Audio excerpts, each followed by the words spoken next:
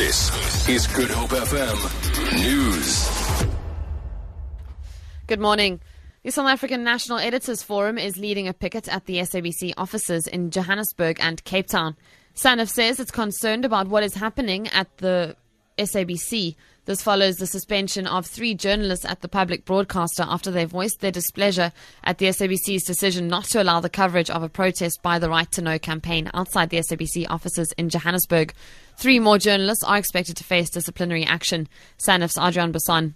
We believe that things have taken a turn for the worst at the SABC, where journalists are now being suspended for speaking their minds and for making editorial decisions. We believe that executive fairness is at the order of the day. We stand in solidarity with our colleagues at the SABC, who we believe should have the independence to report without fear or favour on current affairs in South Africa.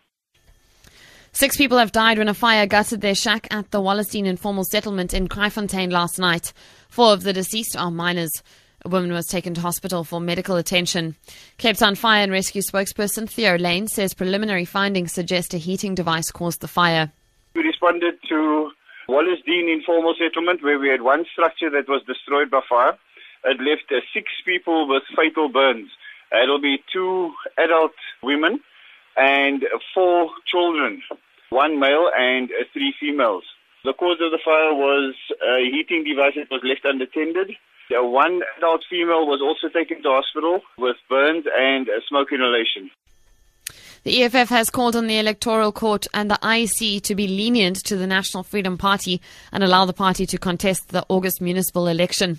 The IEC disqualified the party because it had failed to pay the 400,000 rand deposit required by the 2nd of June. The Electoral Court is set to hear the NFP's application today. EFF national spokesperson Mbuyiseni Dlodzi has criticised the IEC for the criteria it uses to ask for a deposit from parties who want to contest the elections. Denying them that opportunity will not be punishing their leadership, but also it will be punishing the voters who've got a constitutional right to choose whatever party they want. See, the NFP is a serious political party. It is in parliament. It has been proving over and over again in the successive elections since the local government elections before these ones that it has a voter base. And so let's not punish those voters.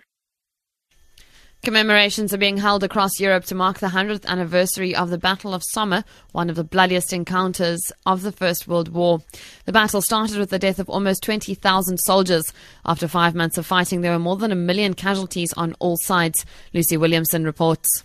At 7:30 in the morning, the sound of whistles pierced the quiet plains of the Somme as Britain and France marked the moment 100 years ago when Allied troops were sent out from their trenches to take German lines. Many of the British men were volunteers with no experience of war. Almost 1 in 5 were killed that day as they walked slowly, as commanded, into German fire.